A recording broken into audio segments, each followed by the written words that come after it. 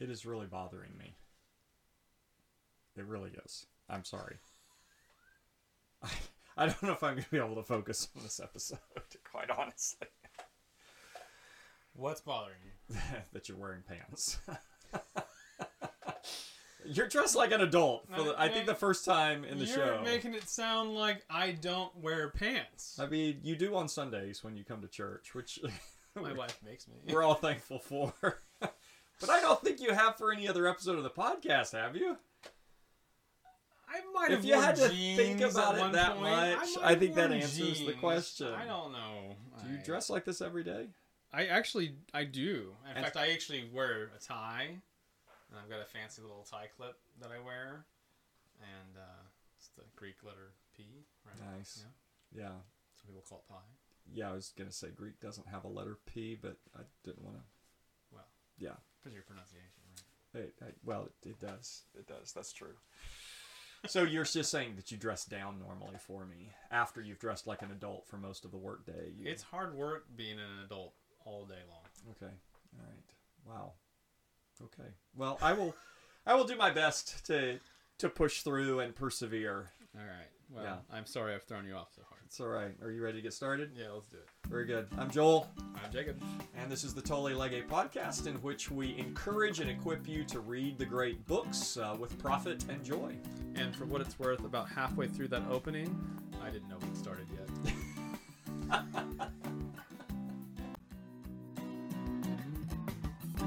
Death can't hold you, no, it won't hold you. Death can't hold you in that grave, no. Death can't hold you, no, it won't hold you. I know you've risen and you reign in me. Yes, you reign in me. Okay, so what are we reading, Jacob? We are still reading The Abolition of Man. We are indeed. Always reading The Abolition of Man. We're always reading The Abolition of Man, that's true. We're reading it a lot at the beginning of this year and thinking a lot about it. And last episode, we went through part 1, lecture 1 of the book, talked a little bit about Lewis's critique of an elementary textbook that he referred to as the Green Book. The authors, Gaius and Titius, in order to, their names were changed to protect the guilty, so to speak. Yeah, about that last episode, you talked really long. That was a long episode, Joel. That is true. It was our longest so far. Yeah, I just wanted to warn you to not talk so much this time. Okay, I will. It was clearly all your fault. I granted, that's probably true. I was tired the last episode, but I'm always tired. Like, I'm tired every episode, so that probably makes me a little more verbose. Today we're going to come back to part 2 and hopefully part 3 as well, kind of finish up the remainder of the work. And I mentioned last episode, part 2 is by far my favorite part of this work, but it's also the part where I would have the most critiques to make of what Lewis is doing. They are friendly critiques. They're offered with affection and admiration, but nonetheless, I think there's some really interesting philosophical and theological issues to delve into in this second part, which he titles The Way. Mm-hmm. And the introductory quote to that chapter is from the Analects of Confucius, which says, "It is upon the trunk that a gentleman works." What is Lewis intending to remind us of from part 1 by means of including that quote? What is the trunk and that we're thinking about when we think about the abolition of man? Yeah, the men without chest, right, was kind of the big thing in the first section of this book. It's upon the heart. It's upon the seat of sentiment and emotion and so on and so forth, I think is what Confucius is getting at here.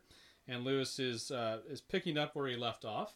And so what we're going to deal with here in this kind of second section of the book is having come to this realization of where this kind of philosophy that's being laid down, where it's taking us, what do we do in light of it, right? And maybe a better question is, what do people who have backed this philosophy, what are they going to do in light of it? Yeah, yeah.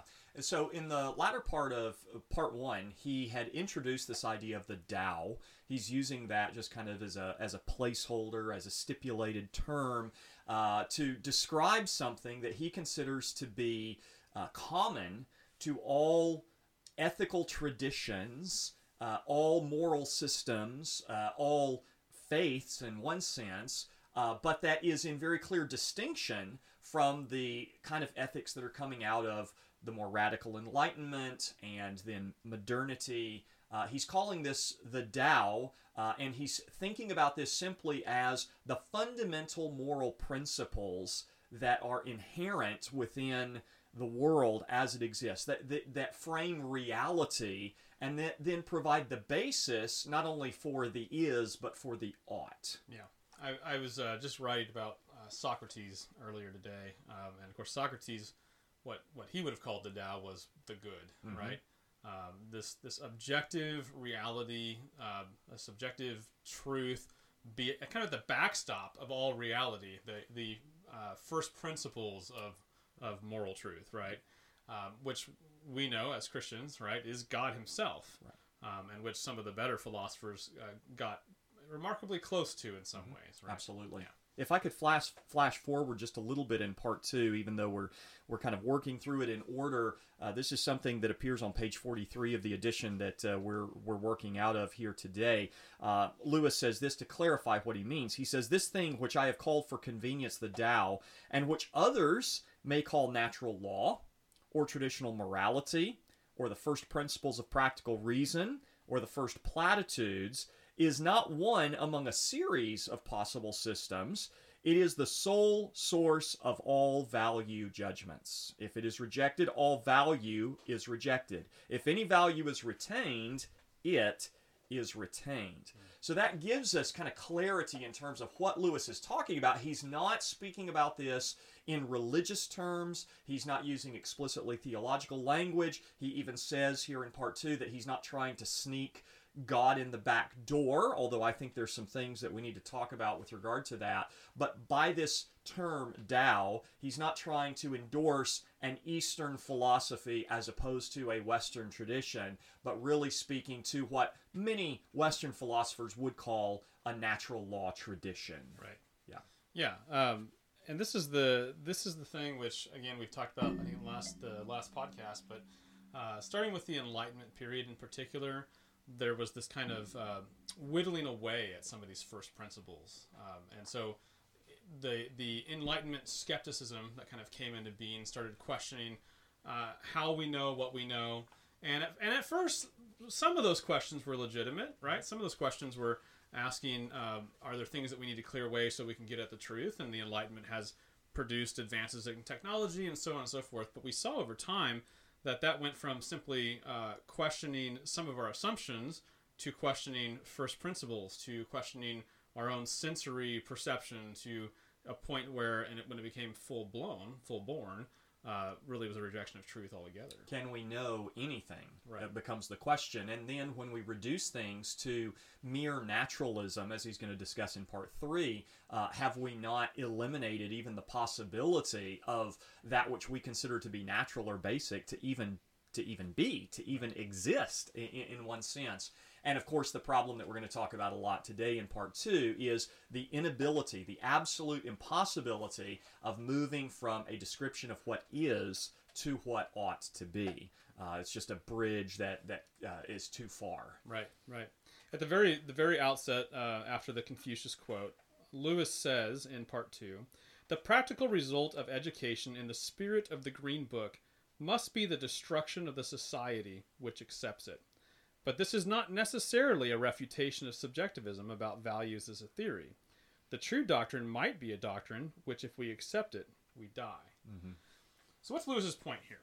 Yeah, he is saying that this is a self-destructive theory, ideology, but that doesn't really say yay or nay about whether it's true. In other words, if belief in a universal objective morality is mere cloud watching, if it is a pipe dream, well, then, what will be will be. Let's embrace truth, whatever it is, wherever we find it. But just know that if the worldview that the Green Book is advancing is in fact the true worldview, then human society will not flourish. It will not even survive. Mm-hmm. Which is an interesting situation, because in light, if there is no Tao, if there is no absolute morality, then the very thing which it seems like we would want to avoid is following any doctrine that leads to the eventual destruction of humanity or society, right? Correct.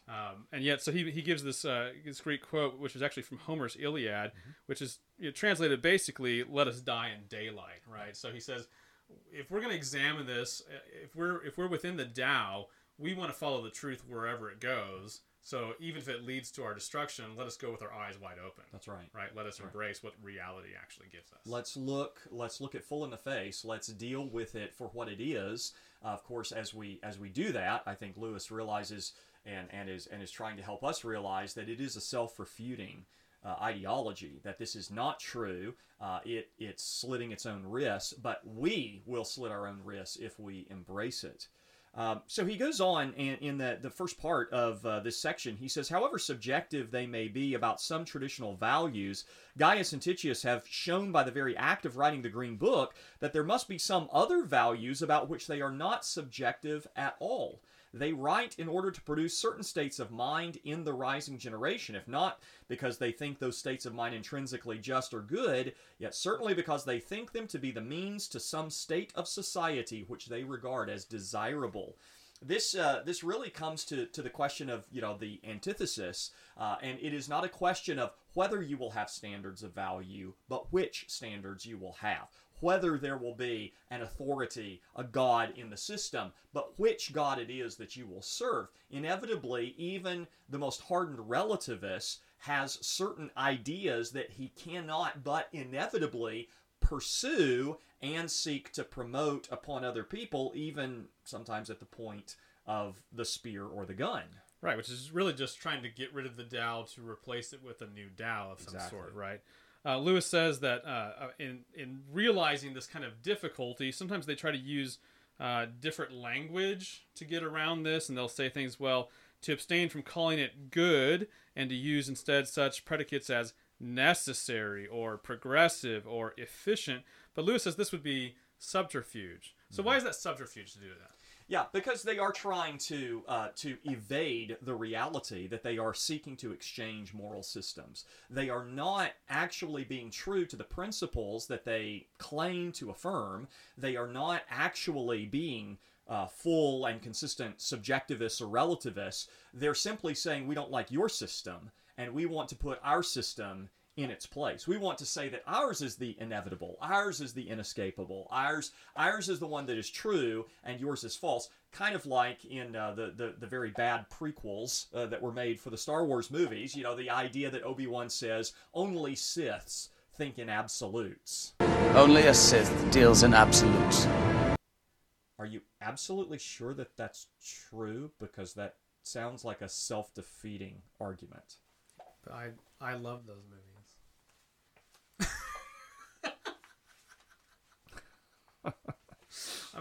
I know, podcast over again, but they're good movies. I'm not saying the philosophy's good, but they're entertaining movies. The philosophy's definitely... No, they're not, no. But that's always been the way. Yes. All right, I'm sorry. Let's get back That's to all right. So he goes on, as he's developing this, he says, in the last resort, they would have to admit that some state of affairs was, in their opinion, good for its own sake. Mm-hmm. And this time they could not maintain that good simply described their own emotion about it. Yeah. So the question that I like to ask, and is by no means original with me, but in these kind of apologetic conversations, whenever someone is critiquing traditional morality, whenever they're critiquing a biblical worldview or something like natural law, and they're offering something else in its place that they consider to be more desirable, more just, whatever it may be, the question is, why? Mm-hmm. And says who? Yeah. By what standard? Exactly. Right? Because you're just replacing words, but trying to say this is what's good, this is what's right, and what is the ultimate standard upon which you're making those claims, right? Because if you're just subjecting your own thoughts or feelings on the issue, there's no reason, if that's all that it is, there's no reason why your feelings or your opinions are any weightier than mine. That's right? exactly right. And so we play this game, where we say, okay, well, maybe it's not just individuals who decide morality. Maybe it's communities that decide morality, right? But all that does is kick the problem back up the food chain a little bit and say, well, what about when one society disagrees with another society? What when the Allied forces think that the Axis shouldn't be doing what they're doing, right? And so you keep pushing it up and up and up, but you realize for there ever to be a point in which every single person is bound to say this is right and this is wrong, that standard actually has to be grounded outside of something outside of man, right? Outside of the human race. And this is a key point in part 2 that Lewis is driving at that we really want to emphasize throughout this episode, I think. The pro-abortionist is offended when the Christian imposes his morality upon society. Who are you to say what a woman ought to do with her own body, right? And we see the fallacy in that. We say, well, we're not actually talking about what she can do with her own body. We're talking about what she ought to do. But who are you to tell me that I shouldn't be telling other people things they should do? Exactly. You're telling me I shouldn't be doing something right now? Correct. Why shouldn't I tell you should be doing something right now? And that's the issue, is to say every value judgment like that is an imposition of morality. The question is, whose morality? By what standard? Says who? And so the same person who is offended by a pro-life activist imposing the morality of a pro-life position upon the rest of the society, that same activist for abortion is going to demand that the rest of society celebrate transgender rights or same-sex marriage or whatever other perversion may be kind of the flavor of the month. And we're always talking about morality. People have said foolish things like, you cannot legislate morality. The reality is morality is about the only thing that you can legislate. That's right. Yeah. And the most mundane law is still based upon the principal idea somewhere that this is what you ought to do or what you ought not to do. Correct. For some reason. Correct. Yeah. Why and says who? Those are always the questions. By what standard is that obligation being imposed upon me? He goes on to say, a great many, this is on page 29, a great many of those who debunk traditional, or as they would say, quote, sentimental values, have in the background values of their own which they believe to be immune from the debunking process.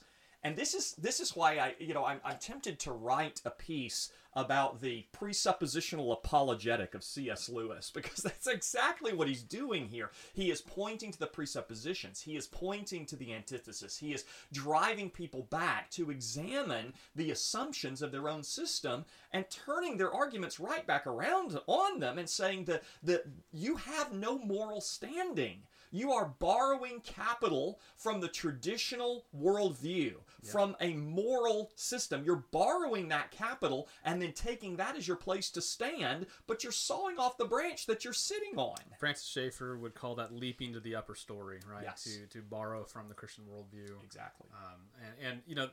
Since you brought it up, I gotta make this point. There's always this kind of classical apologetics versus presuppositional apologetics argument that people love to have, and I've always been the guy that says, how about we just work those things together, because they're actually very complementary, even if the people who wield them often are not. Yep. But one thing I've always noted that I think is so glaringly obvious that a lot of people don't see is that the moral argument for God's existence, which is typically classified as a classical argument, right, is just a presuppositional argument. 100%. Which just shows the relationship really there, that Correct. These are not in opposition to one another. Correct. And I think what you and I would both agree on is that presuppositionalism, at least in its best manifestations, is essentially the fundamental philosophy underlying an apologetic, an explicitly Christian apologetic approach. Whereas what you see in classical apologetics, or even evidential apologetics, is more often the techniques by which apologetics might be practiced. Right. So you might bring these arguments to the conversation, you might bring these tools onto the battlefield, but you're always doing so with a fundamental awareness that it's the presuppositions of the conversation and of the respective worldviews that are really at issue. Right. Yeah. And I think the Arminian in their theology tends to be more attracted to the classical evidential approach because they think they can persuade people to believe the gospel. Right.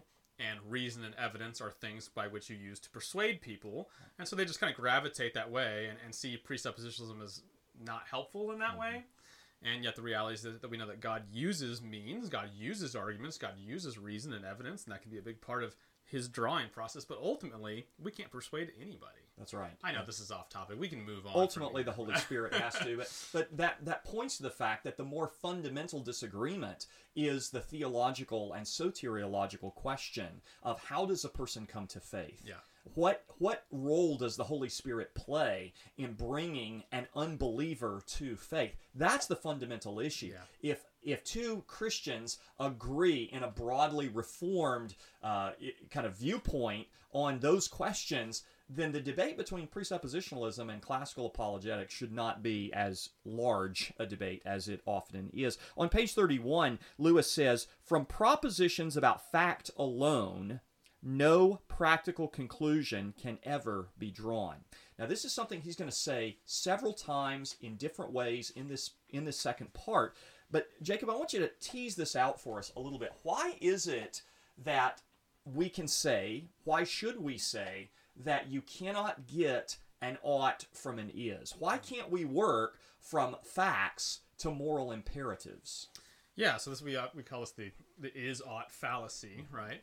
And you can see maybe some silly examples of this, but you know, church business meeting, and there's proposal to change something that's been a long-standing tradition, and somebody says, "Oh, we can't do that because it's just never been that way. This is the way it is, and so we can't do that." You know, and so we can run into these errors of thinking that just because something appears to be the case, that it has some sort of implication about what we should or shouldn't do. Right. And that's not necessarily the case.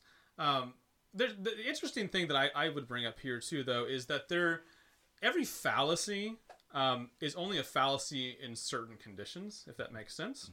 Mm-hmm. So, because natural law, in one sense, has been charged with an is-ought fallacy as well, mm-hmm. right? So we have to work through that carefully and say, well, just because something is this way doesn't mean it ought to be that way. And yet sometimes very clearly the way a thing is gives indications of how a thing is supposed to be also. Right. So how do we work through that? Yeah, so I think part of what we have to understand is that natural law theory is going to be based on the fact that reality is ordered in such a way that moral obligation exists. In other words, we can then look at the design, we can look at the order of the world, and we can understand from that design that there are going to be certain kinds of moral obligations that naturally follow as a consequence. That's different, although admittedly it may seem like a subtle difference to some people. That's different than inferring an ought from an is, but it is recognizing that, as part of this broader understanding of the basic facts of natural law is this understanding of a particular design, a particular structure, a particular order, a particular logic to the world as it is, and therefore certain things are going to follow from that.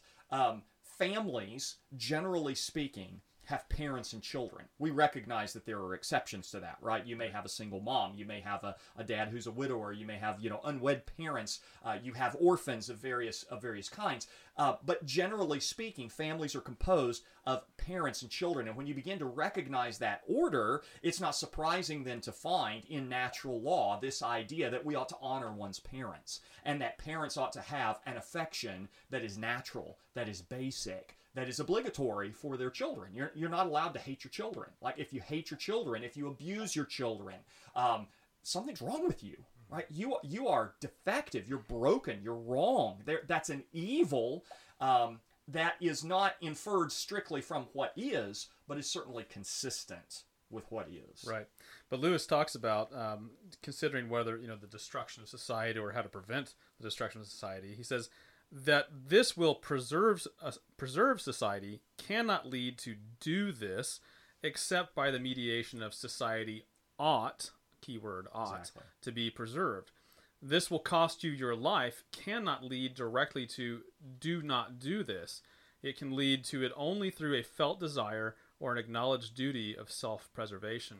So there has to be this mediating thing There has to be this thing that goes between, here are the facts of the situation, and if you do this, this will be the result, right? But what is actually going to tell you to either do or not do that action? What is the thing that mediates that decision? And it can't be the thing itself. It can't be. Lewis talks about this also in Mere Christianity. I like his talk in Mere Christianity on this subject slightly better, right? I do too. Yeah. He talks about if you're playing a piano, I think is the illustration he gives, that the thing which tells you what notes to play can't be the keys themselves, right? There has to be this kind of other thing mediating. Or he talks about a man who is walking down the road and he sees another person being mugged in the street. And, he has two immediate reactions, which are natural to us, which is either fight or flight.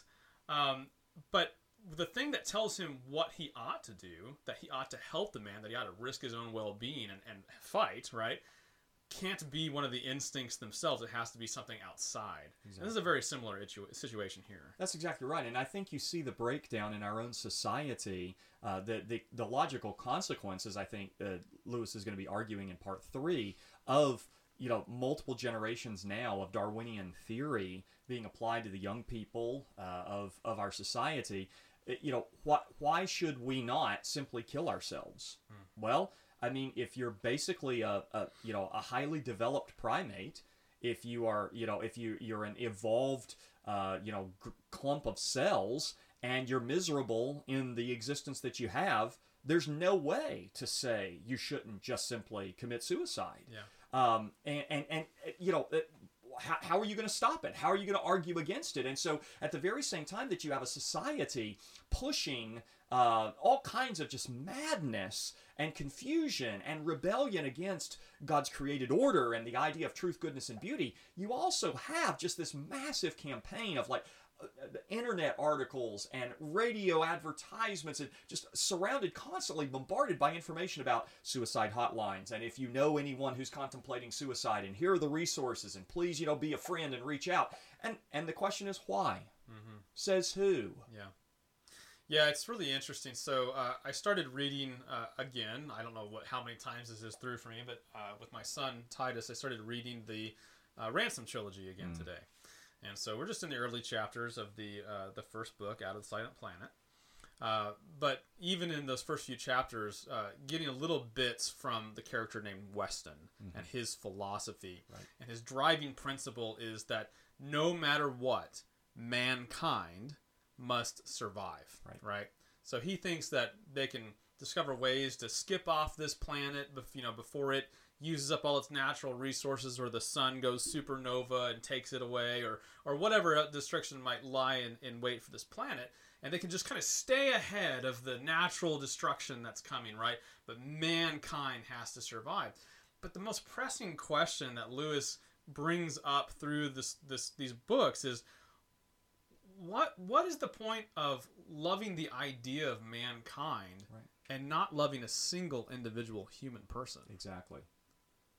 It's just this wild notion that again just kind of came out of this Darwinistic idea, right? Of survival of the fittest. Why is humanity valuable, right? In a system that ostensibly would claim there is no objective value, right? And very clearly in that series, in the first 2 books where Weston figures prominently, he doesn't love any men. No. Right? Not a single person. Not They're a single all person. expendable towards this ultimate goal. Absolutely. And it's not even his own survival that he's pressing toward. It is this idea, this ideal of humanity's progress and survival to the disregard, to the malicious disregard of any individual that gets in his way.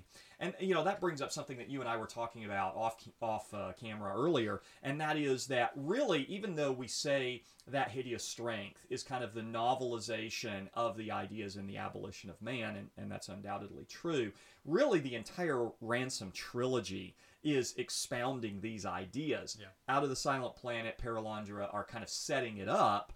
They're introducing the conflict between worldviews that ultimately is brought kind of fully into focus in that hideous strength. But really the entire trilogy does present these ideas very, very well. So there's no way to absolutely go from is to ought without this kind of mediator, this third thing, right? But one way that they try to get around it is to suggest maybe the concept of instinct, which Yes. again, we addressed that just a little bit in Right. the illustration from Mere Christianity, but I think we should talk about it a little bit more here. Yeah. So in saying instinct, what do they mean by instinct? Yeah, let me read. You're going exactly where I was hoping we would go next. Let me read just a snippet from page 35 and 36. He says, from the statement about psychological fact, quote, I have an impulse to do so and so.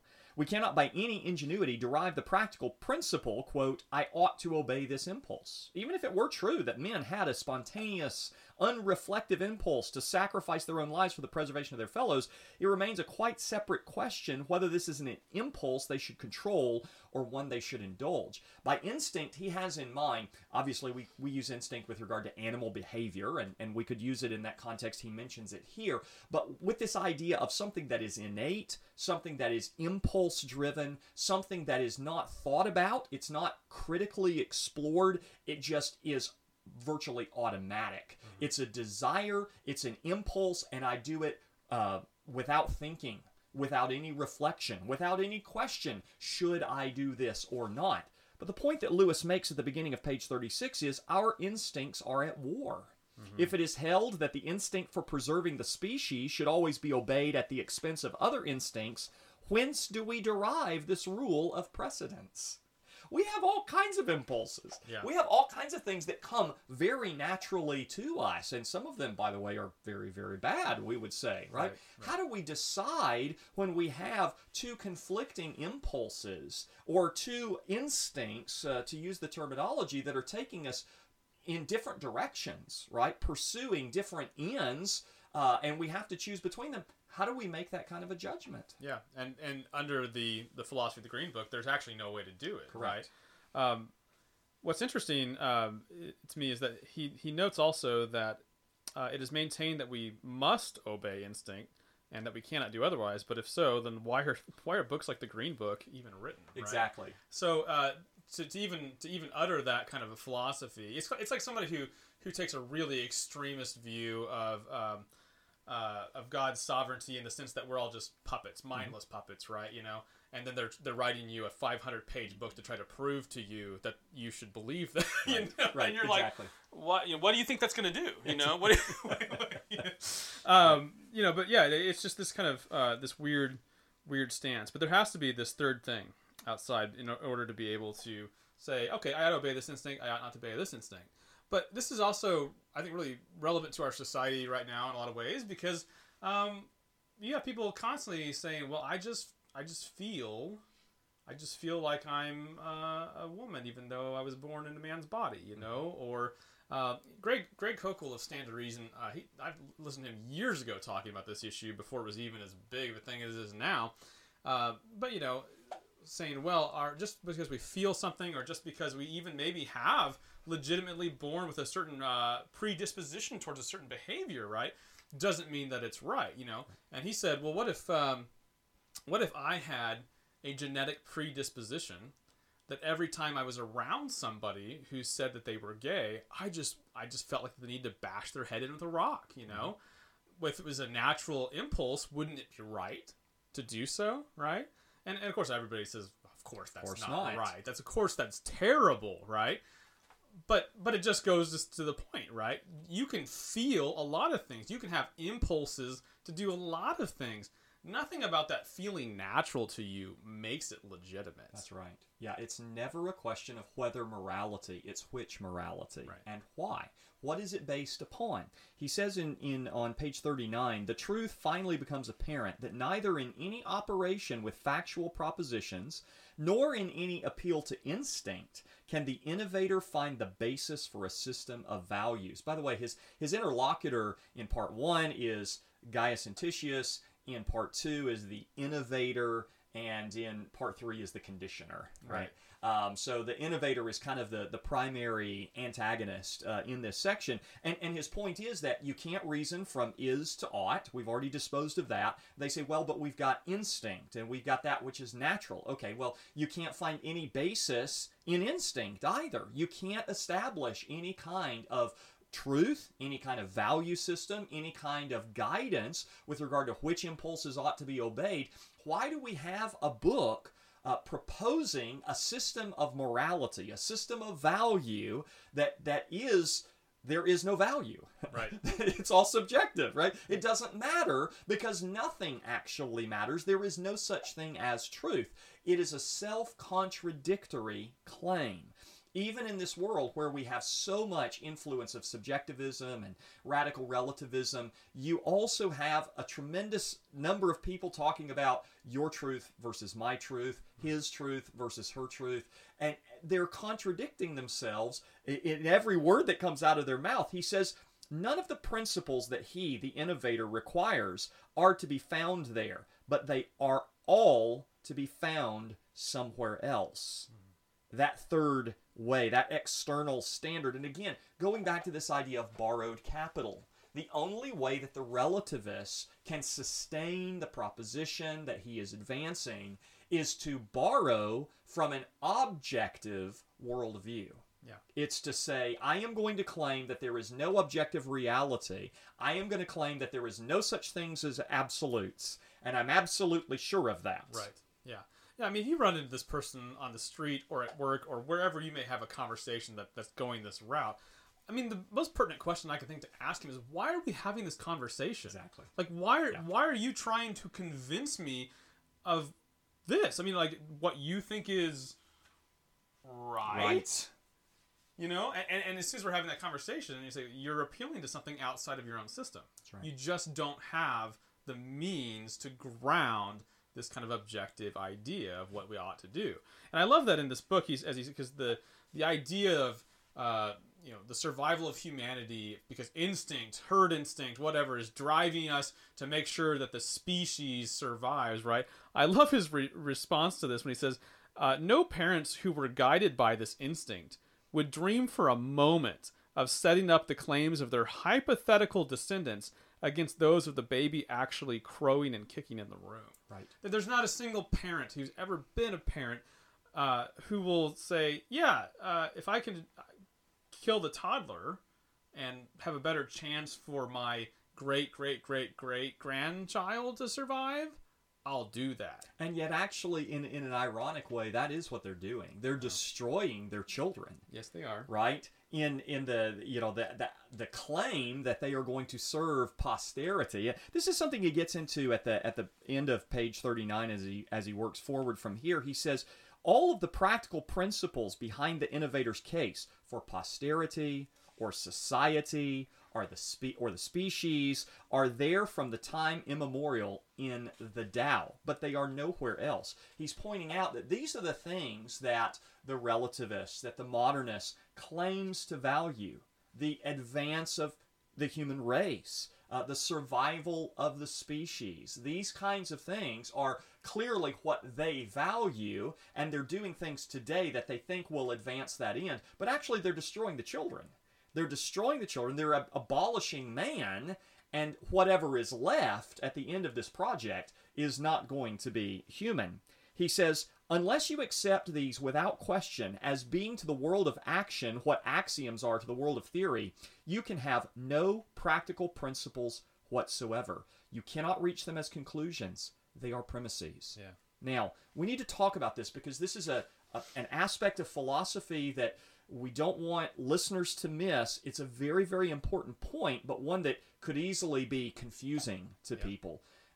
What Lewis is claiming is that moral truths, moral obligations, moral duties are what they are. Mm-hmm. They are part of the fabric of reality. And they are not derived from arguments. Right. They are not reached by some kind of a reasoning process resulting in a conclusion. And, okay, now we've worked the equation and we've decided, yes, as a matter of fact, we're going to say that adultery is wrong. Yeah. He's saying they are what they are.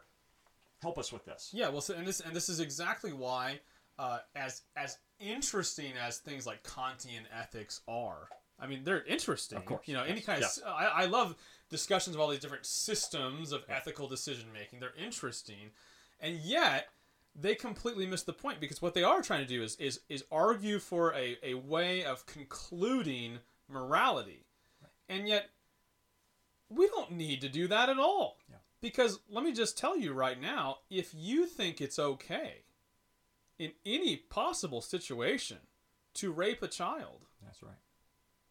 you are bankrupt and broken. That's right. Right? And everybody knows that's wrong. That's right. And there's no need to defend That's right. that's wrong. Yes. Any more than there's a need to defend stepping in front of a bus to move a woman out of the way, even if it costs you your own life, right? Is praiseworthy, is applause-worthy, right? Yes. One philosopher I listened to a number of years ago gave a true story about a plane that had taken off, but right at takeoff, it total engine failure, and it landed in the river right next to the airport.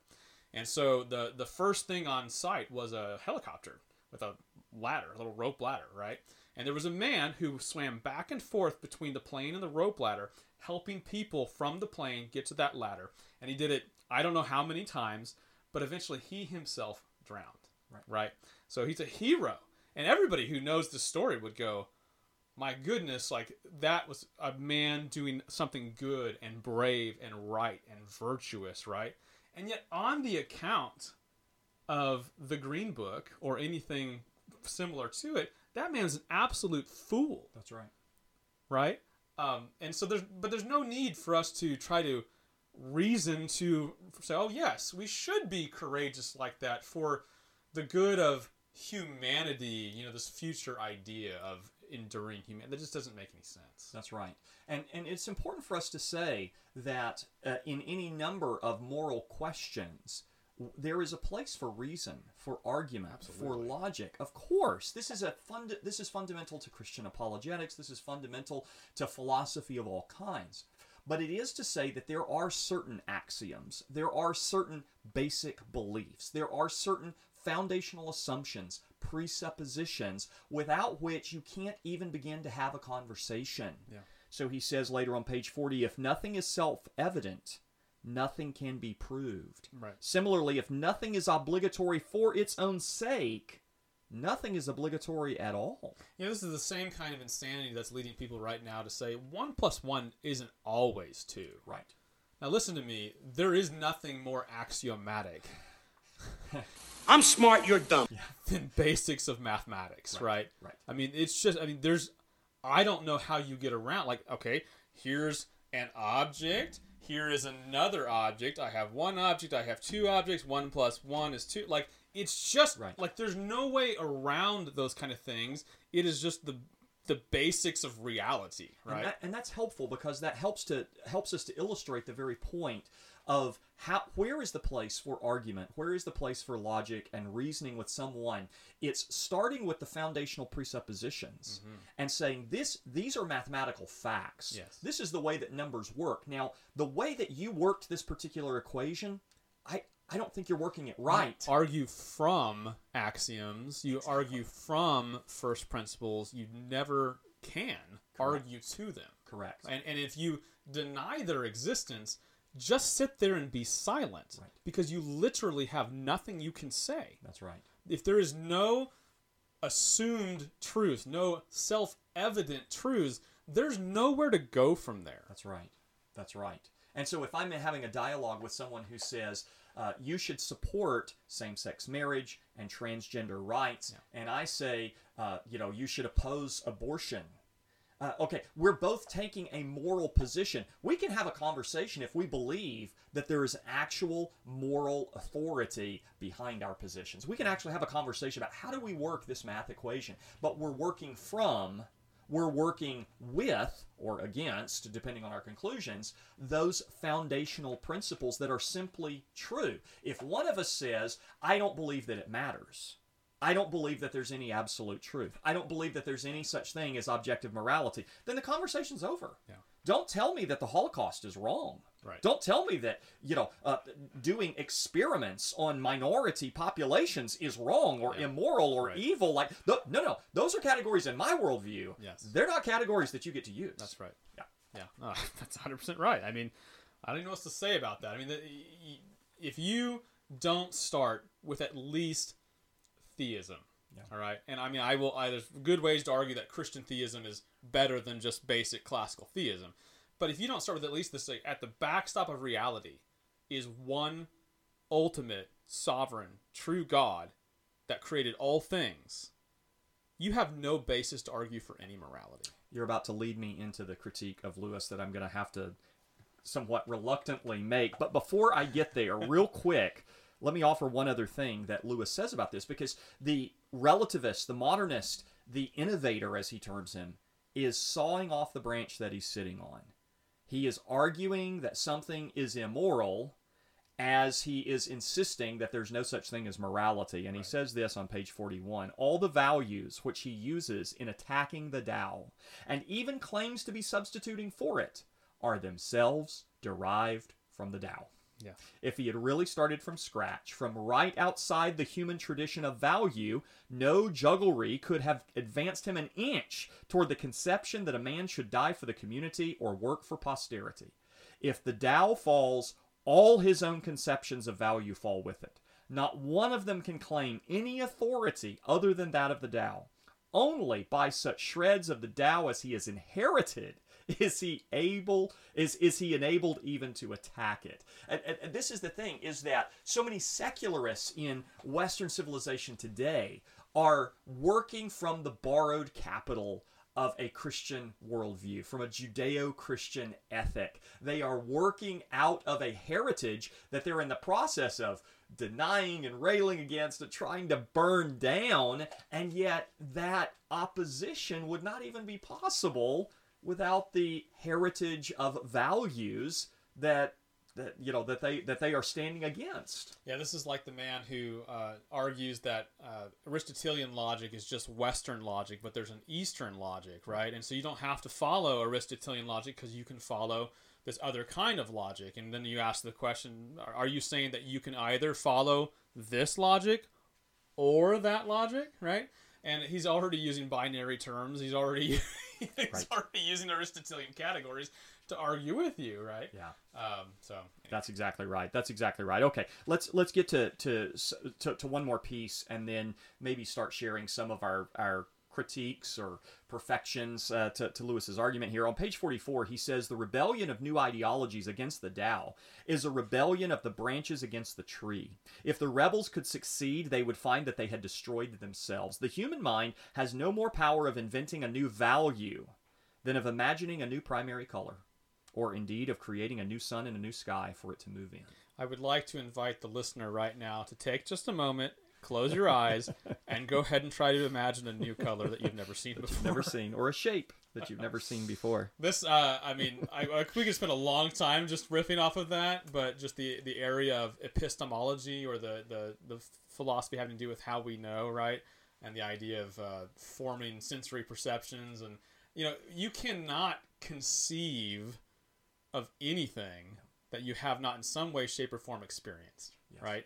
You can recombine different things, you can kind of smash them together in your mind, but you cannot imagine anything that's completely new to you. That's right. That's right. Which tells you right now, we're all borrowing from things that are. We receive reality, we don't make it. I think it's appropriate to refer to human beings as image bearers of God, as sub-creators. I do believe that we have a creative capacity that is a reflection of the Imago Dei. However, if I were going to be a stickler, I might say that human beings are not actually creative, we are constructive. Right. We work with existing materials. None of us create ex nihilo. That is why all of the great stories echo one true story. That is why Hollywood is notoriously uncreative and just keeps recycling the same storylines. And we're glad for them too, largely. I mean, many times. Yeah, and we're entertained by it. But it's because we are not truly creative in the sense that God is creative. He works. He brings something out of nothing. We bring the something into something more, into something else. But without the basic materials, we have nothing that we can do.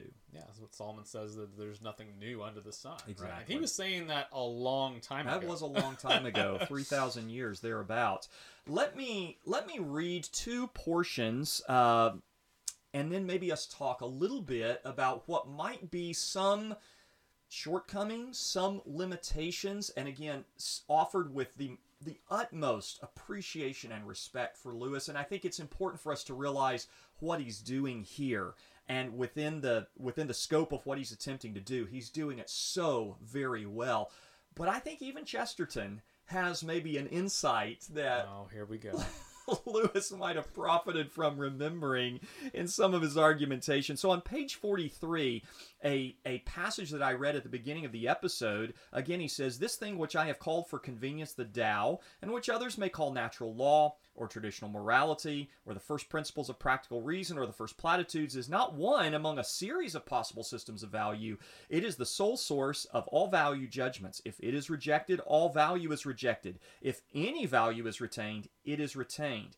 The effort to refute it and raise a new system of value in its place is self-contradictory.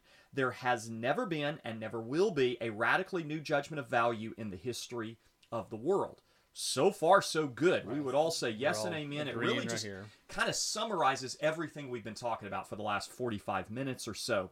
But then on page 49, he says this.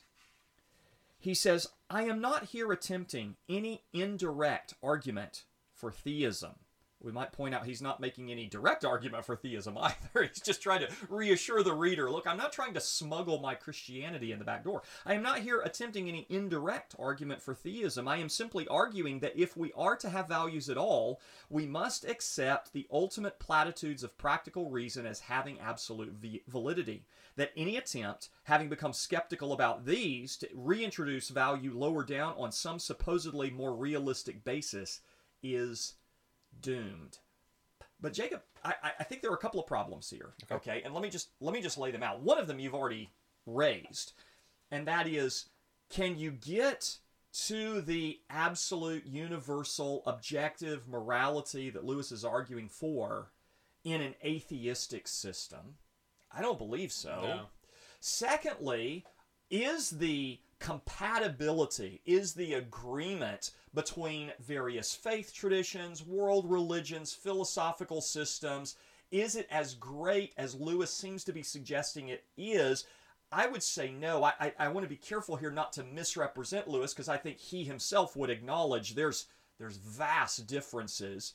But I think maybe for the sake of his argument here, he's painting in part 1 and part 2 an overly optimistic perspective on how much moral concurrence there is, and that's where I'm going to bring Chesterton in. I'm not sure I would agree with that. Okay, hang on. All right. And then the third point, the third point is, I think that Lewis is either overestimating or, just for the sake of his argument, downplaying and not dealing with the noetic effects of sin and how well we can perceive and apply that natural law apart from the framework of God, and specifically, we would say, of Christian revelation. So those are the three issues I want us to delve into just a little bit. Maybe we can just take them in order, because I think we're in agreement probably on at least one, if not two, of those three. Yeah. Can you get to this kind of universal objective morality from an atheistic worldview?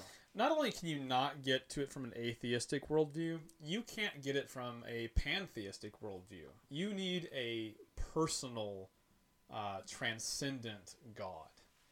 You need, at the backstop of reality, a source that can justify what we ought to do with our lives. Why would a pantheistic God, which is ultimately just deifying the universe, right? Why would it care? It's non-personal, right? So the whole idea of oughtness seems to me involves will. Can you derive personal obligation from impersonal origin?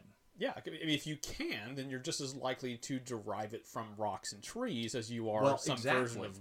Exactly. It goes back to, when we talk about, the five causes, or the arguments for God, this idea of first cause. Like, does life come from life, or does life come from non-life? Right. Does moral obligation come from personal or impersonal points of origin. Well, I mean, when you stop and think about this, if you were the only being in the universe, there would actually be no moral obligation whatsoever, would there? Right? So the very notion of moral obligation involves personalities in relationship with one another. At the very least, right? God to the first man, right? But this is one of the ways that I actually point out that Christian theism is superior to other forms of theism, because in the triunity of our God, God was not deficient in needing man for there to be moral truth in play. Within the Godhead, Father, Son, and Holy Spirit, there was perfect moral relationship. Yes. Right? So this is just one way that Christian theism outstripes even, versions of theism, like whether we think of Islam or just some other version of a theistic concept. Maybe classical theism without attaching to a particular religion at least falls short of this. This is the same reason why polytheism struggles, right? When you think of Euthyphro's dilemma, well, the gods all disagree with each other, right? They can't get along with each other. There has to be something above and beyond them in order for there to be a true moral reality. Well said. And not only well said, because I think you're exactly right, and that's a very fair critique and maybe respectful improvement upon some of the argument that's found here, but also because I think you just agreed with my second point that you initially were trying to disagree We'll see. with. Because in part one, Lewis actually associates the Tao with Confucianism, with Hinduism, with Judaism, with Islam, with Stoicism, which is, for all intents and purposes, an atheistic philosophy, right?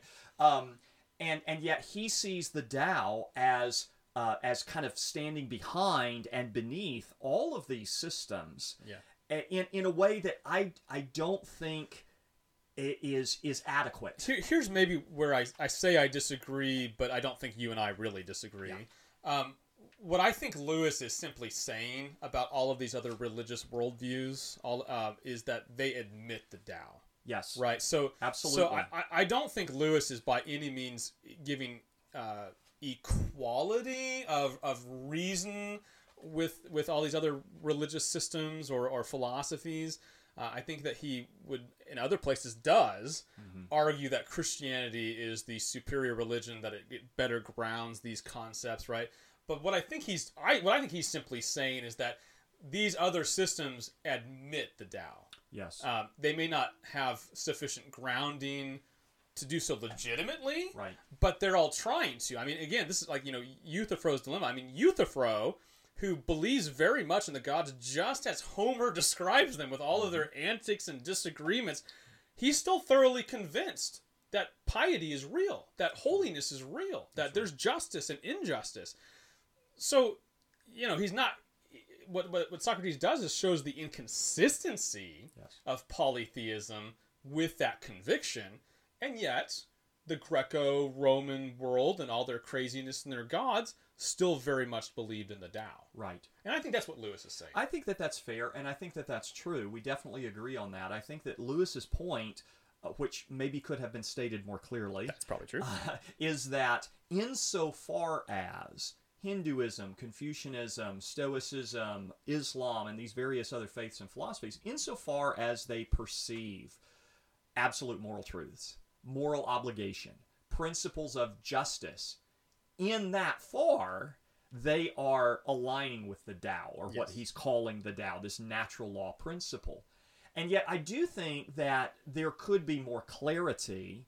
And maybe it would require a part 4 to Abolition of Man, right? Who wouldn't love to have another section to Abolition of Man? Make it 120 pages, right? And I do think it has to do with what Lewis is trying to accomplish and who he envisions as his audience right here. I think that's fair. I think, because again, I think, if you're reading his essays in God in the Dock, if you've read Mere Christianity, if you a lot of other places, right? Most definitely. You know that Lewis thinks more than he's saying about this. Right. He definitely does. And yet at the same time, I want to remind each other that two things can be true at once. we need to read Lewis charitably here in light of everything else he said everywhere else. And that's why I perhaps interpret the character of Emeth in Last Battle more charitably than even you might or some other commentators might. We have to read him in light of his entire canon. But two, I'm going to call this two right here. Ready? Two, you have to read Lewis in such a way that you can let Chesterton correct him sometimes. Well, that's obviously true, but that wasn't my second point. Oh, okay. No, my second point was going to be just the acknowledgement that all of us who write, who teach, who argue are sometimes inconsistent with ourselves. Yeah. I mean, there's plenty of sermons, articles, essays that you can find that I've written over the last 20 plus years where I'm in contradiction with myself, and sometimes it's even in a pretty short span of time. And maybe maybe that's because the argument's not well developed. Maybe it's because I'm not thinking about one aspect of the issue. I'm focused on something else over here. Yeah. So I want us to be careful that we don't just whitewash whatever Lewis may have said and just say it can only be interpreted in the most charitable and orthodox way. Well, I mean, there may be some weaknesses here that need to be filled in a little bit, and I think Lewis does do that in other places. You already said there are sections of Mere Christianity that I think are more clear and maybe more forceful than certain parts of Abolition of Man, and vice versa, by the way. Yeah. I don't think Mere Christianity is Lewis's best work by a long shot. Nope. It's probably his most popular work. I don't even think it's in top 5 of his nonfiction works for me. I would agree. But it's to that point is to say, look, this could be shored up in a few places, and I do want to bring Chesterton into the conversation just very briefly, because not just because I love Chesterton and I always want to bring Chesterton into everything, but because Chesterton admittedly had a huge impact on Lewis. Yeah. The Everlasting Man was central to Lewis's conversion. And orthodoxy is in many ways kind of a popular level summary, condensation of a lot of the important ideas in Everlasting Man. And this is something that Chesterton says in The Romance of Orthodoxy in Orthodoxy. He says this. He says, there is a phrase of facile liberality uttered again and again at ethical societies and parliaments of religion. Quote, the religions of the earth differ in rites and forms, but they are the same in what they teach. End quote. It is false. It is the opposite of the fact. The religions of the earth do not greatly differ in rites and forms. They do greatly differ in what they teach. And he goes on to demonstrate that over the rest of this chapter. And I think that Lewis would say yes and amen to that. I don't think that Lewis is standing opposed to that at all, but I do think that that's one aspect of the broader conversation that readers of Abolition need to bear in mind, is to say that Lewis is not doing what a lot of pluralists do today and just flattening everything out and saying, we don't really need a God. We don't really need religion. We just need to be good people. And we all agree on what that looks like. I think Lewis would say, no, stuff and nonsense, right? Yeah. And Chesterton would very clearly say, no, you're missing the whole point. I mean, it's the rites and the forms of religion that are the consistent parts. It's the ethics where you actually see the nature of the God in the system. Yeah, it's this. I guess it's this dance and this balance, you might say, between, Christianity as the true religion, the Word of God as the final and absolute authority for Christian faith and practice, judging all other perspectives and philosophies and religions outside of it, and saying, where you disagree, you're absolutely wrong, and we need to do that as Christians. But sometimes in the midst of that, sometimes Christians are baby with the bathwater-ish about it, right? And they say, so therefore there's nothing you can learn in the Greeks. There's nothing you can learn from reading Chinese philosophers. There's nothing, you know what I mean? And so we've got to be able to find that balance. Say, okay, but you got to understand, while the Scripture stands over and judges all other worldviews, all other philosophies, all other systems, insofar as those other systems and ideas agree with the principles of Scripture, they have landed upon truth given to them by God through natural revelation, Yes. And so we find value there. That's exactly right. Yeah. I think we have to be willing to say two things. Right. All truth is God's truth. Right. There's no truth outside of God. Right. There's no truth outside of what God has made known, either naturally or specially and covenantally. All truth is God's truth. and all that is in various faiths and philosophies is not true. And I think it's worth not everything is true. I think it's worth mentioning. I think this could get lost easily if we're not careful.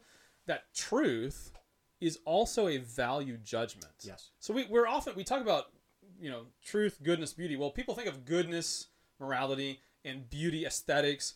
Those are value judgments, and the truth is some other, like, maybe more scientific category or something like that. Right. But they're all value judgments. Yes. And they actually have the exact same grounding and source.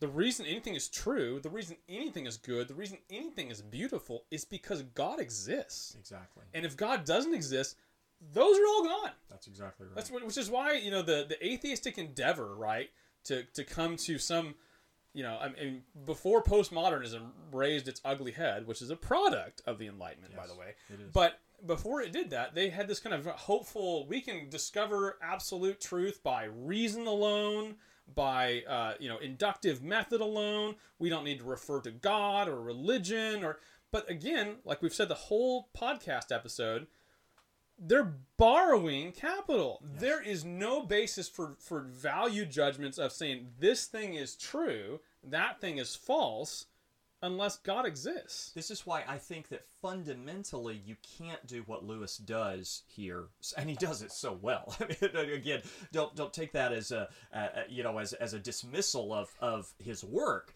But when he says, "I'm not trying to make any case, direct or indirect, for theism," it's like, but you are. But you are. Yeah, right. It's inevitable and it's inescapable. And again, it's not just an argument. And maybe this is where Lewis might have disagreed, but I'd be happy to sit down in a pub and have this conversation with him. It's not just theism that you're making a case for. It's Christian theism, because the issue of the one and the many, like you can't get where Lewis is going. Lewis is standing on the ground of Trinitarianism, right? And you just can't get there from Hinduism. You can't get there from Islam. You can't get there from the type of monotheistic Judaism post the rejection of Jesus as the Messiah. You just can't get there from Stoicism. You are inevitably, inescapably advancing a claim for Christian theism, and that is triune. And God is at the foundation. He is the fount of all truth, goodness, and beauty. Without Him in the system, those words have no meaning. Yeah, I've already kind of talked about it, but I want to just kind of re-emphasize this point. It's something I've been thinking about a lot lately. That atheism is utterly bankrupt to give us any value judgment. Polytheism is hopeless because it's just they're combative against one another. There's no final source because they're at best they're on par. They're equal with one another. But again, even regular theism, non-Christian theism, is bankrupt too because again, God is actually lacking. He actually needs a subject and to be able to show His attributes, right, to be able to pass on value judgments and things like that, right? So only in Christian theism, in a triune Father, Son, Holy Spirit, three persons, one God, perfect and equal in glory and power and eternity, only there do you get a sufficient view of God and the ability to ground all of these things. No other system has the aseity of God, the self-existence of God. In every other system, creation is necessary, not contingent. And if we just lost, 2/3 of our audience, we apologize. Email us, tweet at Jacob, and we'll be happy to talk about that more and unpack it. Yes, and amen. Let's talk about the third point where I want to just gently critique, and then maybe we'll touch briefly on part 3 before we're done. The third point was, is Lewis inadequately acknowledging the noetic effects of sin? The noetic effects referring to the effect of the fall upon the mind, the sinful nature, the corruption of our faculties. In other words, our thoughts, our desires are polluted by sin. Is natural law a thing? Absolutely.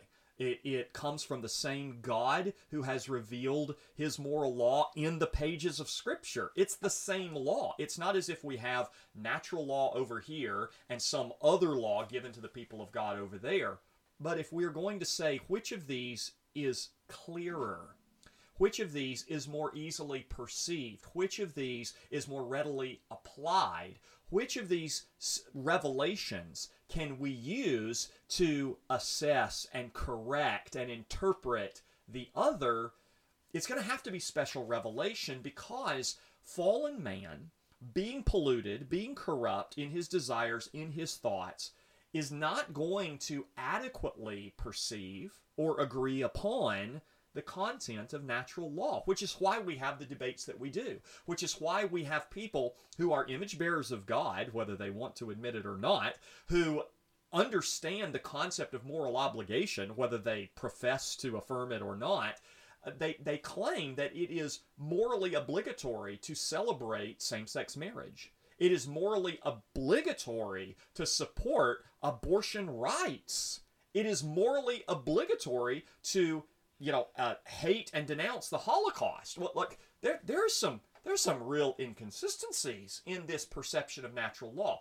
To what can we attribute that? I think the effects of the fall, and it is the inevitable issue with any kind of natural law ethic, is that you need the additional insight, the additional clarification, the objective clarification of Scripture to help correct the vision. Scripture becomes the lens, right? The spectacles that we put on our face as we read God's will. See, but again, I don't think Lewis would disagree with anything you just said. I don't think so either. Right, and so I really see Abolition of Man as essentially a defense of first principles. Yes. That establishing the reality that you cannot establish these principles, right? They're just there. From there, you have a platform to work towards other things. Yes. And so I really think that's Lewis's goal here. Yes. Is to just say, let me tell you what you already know. Yes. And let's stop being silly, and let's just admit, right, that there are indeed absolute moral values. Yes. We all know it. Yes. Every civilization, every religion in the history of the world knows it. Even the atheist knows it, right? Because atheists are really terrible at being atheists, right? Everybody knows it. And so I think that's the entire point of this book, is that it's just the way it is. And from that, once we kind of clear that up a little bit, right, I think Lewis has a lot more to say. So again, just trying to be charitable with him here, I think that he knows what he's doing. I think he knows his audience. Yes. I think he's being a good rhetor, right, who knows who he's addressing. And he's wanting to clear away the stupidity that he hears at Oxford all the time. Right? And he wants them to say, okay, well, sure. Great. Now that you've said that, let's talk about Christianity. Yeah. I really think that's what he's doing. Yeah, I think that's right, and I think that is certainly the charity with which we wish to interpret him. And I think what he does in this book is absolutely brilliant. These 3 lectures are tremendous. They're powerful. They're insightful. Again, I think that they are a prolegomena. Yes. Right? Absolutely. And this is the reason I raise these issues, is because I think there are some people that read Abolition of Man or works like it and think that this is the sum and substance. Right. And I don't think Lewis would say that. No. And I certainly would deny that that's the case. I would say if this is all you've got, you don't have very much. But as a prolegomena, as a primer, as a platform for beginning a conversation, it's absolutely magnificent. It's an important work to read and reread and meditate upon. Just make sure that you don't check your Christian convictions at the door as if I don't really need those because I have the Tao. And if I've got the Tao, I mean, of what value is the Christian tradition to me? Yeah. But again, the Tao, right, does the same thing what Romans 1 tells us that's exactly nature right. does, right? Yes. Is it gives us enough knowledge to know that there are indeed moral truths. And by the way, I'm not keeping them very well. Yeah.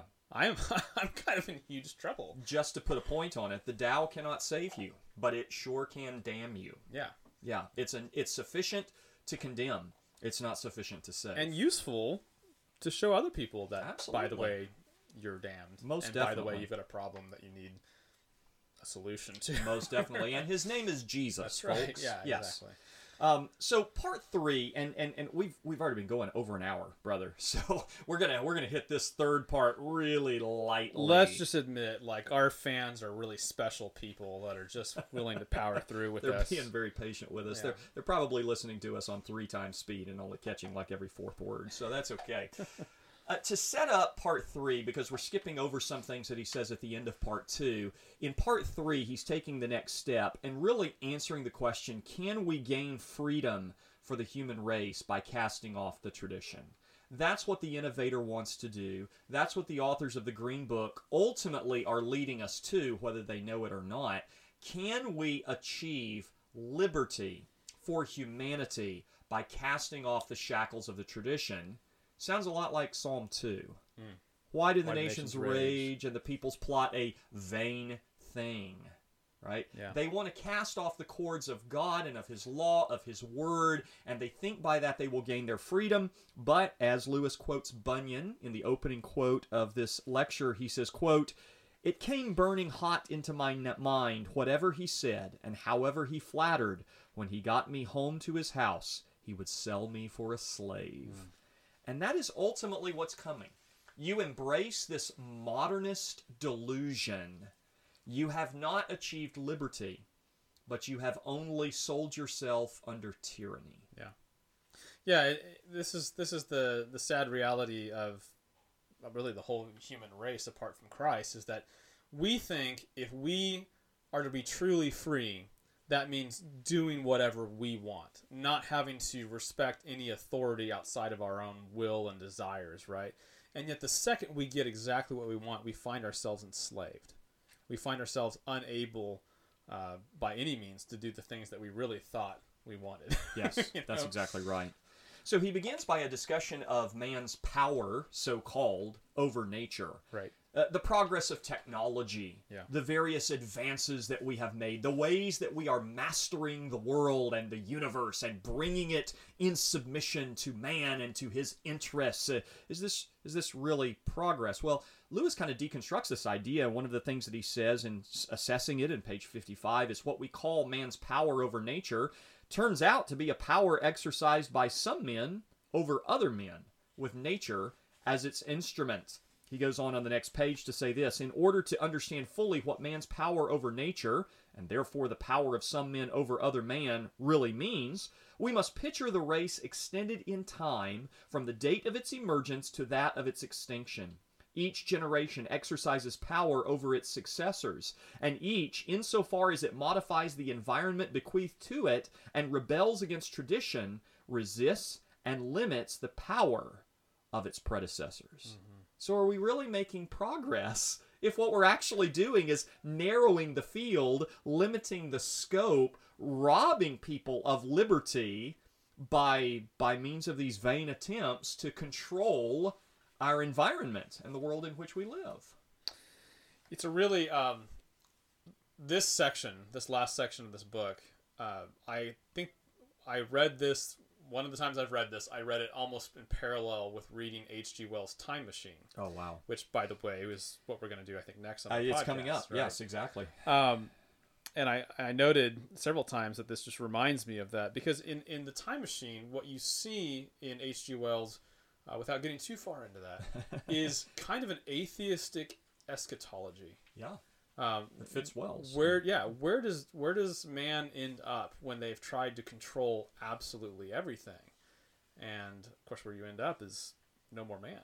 That's exactly right. And that is why this third part, as well as the work as a whole, is called The Abolition of Man. Because what Lewis argues is that the end of this project is the destruction of the human race. Mm-hmm. The project that purports to be preserving and advancing and prizing the human race, just as Weston sought to do, actually in the end destroys it. Weston ceases to be human. Yeah. He says on page 59, the power of man to make himself what he pleases means, as we have seen, the power of some men to make other men what they please.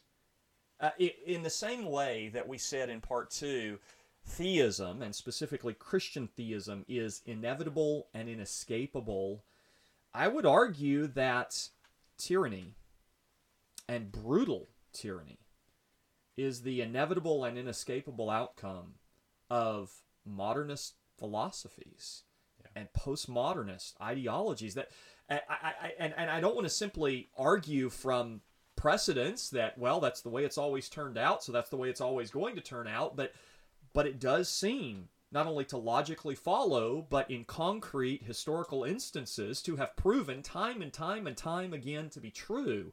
You reject God, you reject traditional morality, you reject the concept of natural law, you don't set men free. You put the majority of men in gulags and in poverty, and you empower a few men to act like brutal dictators, bathing in their blood. Yeah, I mean, if you get rid of the Tao, you realize all there actually is I want to survive and I want to thrive personally. Correct. And so what that means is, in order for that to happen, is that others must be subjugated. That's exactly right. Right. I mean, that's how it's played out every single time on the grand scheme of things. This is what you see in China right now. That's right. Right. There are none of these, millions and millions of people have any inherent value because they're not seen as image bearers. Therefore, they are just pawns to make some rich, to make some powerful. And they will be squelched anytime they raise their heads up against that. So page 73, he says, either we are rational spirit obliged forever to obey the absolute values of the Tao, or else we are mere nature to be kneaded and cut into new shapes for the pleasures of masters who must, by hypothesis, have no motive but their own natural impulses. Only the Tao provides a common human law of action which can overarch rulers and ruled alike. A dogmatic belief in objective value is necessary to the very idea of a rule which is not tyranny or an obedience which is not slavery. It's such powerful imagery because he is talking about human persons like wood or stone. So, the art and imagination of man has, as we've talked about earlier, has recreated, has refashioned things to be useful. So we have cut down trees, and we have hewn stone, and we have made buildings, and we have, made all of these different things for our benefit. Well, the end of this process, the end of the Green Book, is to see man as nothing more than another natural resource. Right. Something that you can just as easily cut down as a tree if it benefits you personally. That's exactly right. Why would you not? That's exactly right. It is a sobering point, but I think an inarguable one. And again, it comes back to this antithesis. It's not whether, but which. Yeah. Are you going to serve Yahweh, who is the true God, right, or are you going to serve the conditioners who want to be God? I've got three brief quotes left, and really two points for us to talk about, and then I think I'm done. Let's do it. So on page 77, Lewis is in the middle of a discussion of the similarity. I love this section. I do too. The similarity between science and magic. Yeah. And you knew I was going to have to come here, and it was this section was really hard for me to decide what are we going to include, or are we going to just read the entire thing? Right. He says this: there is something which unites magic and applied science, while separating both from the wisdom of earlier ages. For the wise men of old, the cardinal problem had been how to conform the soul to reality, and the solution had been knowledge, self-discipline, and virtue. I want you to think about that for a second. What's the problem in the ancient world? I am. I am. Here's the world as it stands. And I am out of harmony with that. And how am I going to be brought into harmony with it? Well, through knowledge, learning, growing, disciplining myself in light of what I learn, and then thereby becoming a virtuous person who is aligned with truth, goodness, and beauty. But he goes on. He says, for magic and applied science alike, the problem is how to subdue reality to the wishes of men. The solution is a technique, and both, in the practice of this technique, are ready to do things hitherto regarded as disgusting and impious, such as digging up and mutilating the dead. Again, such a powerful illustration for thinking about classical education versus modern education. Yes, indeed. The classical education says to the students, you must learn first and foremost to master your own heart. You must become a person of virtue by submitting yourself to Christ. You must repent of your sin and turn away from where we've gone wrong and follow the commandments and the laws of God. And the modern education says, forget all that. I'm going to teach you how to manipulate nature to your own advantage. That's right. And we'll change the testing standards if it's too hard, and we'll change the curriculum if it's not meeting your needs. Because actually, what I just said is almost optimistic, right? Because at one time that was the idea of the modern education, but I think we're seeing more and more this realization that the many need to serve the few. So modern education really is turning more and more into, I don't really care if you learn anything as long as you're useful in my plan. Yeah. And I know that sounds dark and I know that sounds dramatic, but I don't know how you don't see that if you're paying attention. Right. And to that point, Lewis says on page 78, it might be going too far to say that the modern scientific movement was tainted from its birth. But I think it would be true to say that it was born in an unhealthy neighborhood and at an inauspicious hour. Its triumphs may have been too rapid and purchased at too high a price. Reconsideration and something like repentance may be required. And he acknowledges that many people are going to take this as an attack on science, which it's not. Right. Not on true science, not on the pursuit of knowledge.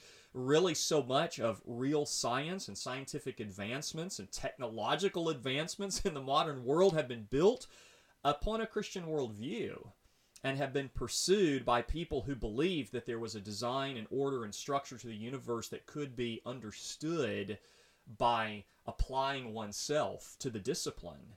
But he's thinking here about Darwinism and the kind of pseudoscience that has produced a society of trousered apes and that is fundamentally self-destructive, and there's no way to baptize it and make it okay. You have to kill it and cause it to be reborn. God saves by judgment. He saves through resurrection. You can't put lipstick on a pig and change the fact that it's a pig, and that's why repentance is required. You got to go back to where the error was first made, as he would say in the preface to The Great Divorce, and rework the problem from there. Lewis, he kind of ends by talking about how the project that they have imagined themselves to be doing is kind of seeing through nature, seeing how they can control and how they can manipulate, and they just kind of keep pushing further and further to say we don't need all these things that have been handed down to us. We can see right through them. And he makes this point. He says you cannot go on seeing through things forever. The whole point of seeing through something is to see something through it. It is good that the window should be transparent because the street or garden beyond it is opaque. How if you saw through the garden too? It is no use trying to see through first principles. If you see through everything, then everything is transparent. But a wholly transparent world is an invisible world. To see through all things is the same as not to see. That's right. So again, and one of the guys that I have read a lot lately and will continue to read, his name is Joseph Pieper. And one of the most foundational points he makes, is that ultimately we must be passive receptors of reality. That we must simply see what's already there. We are not the maker.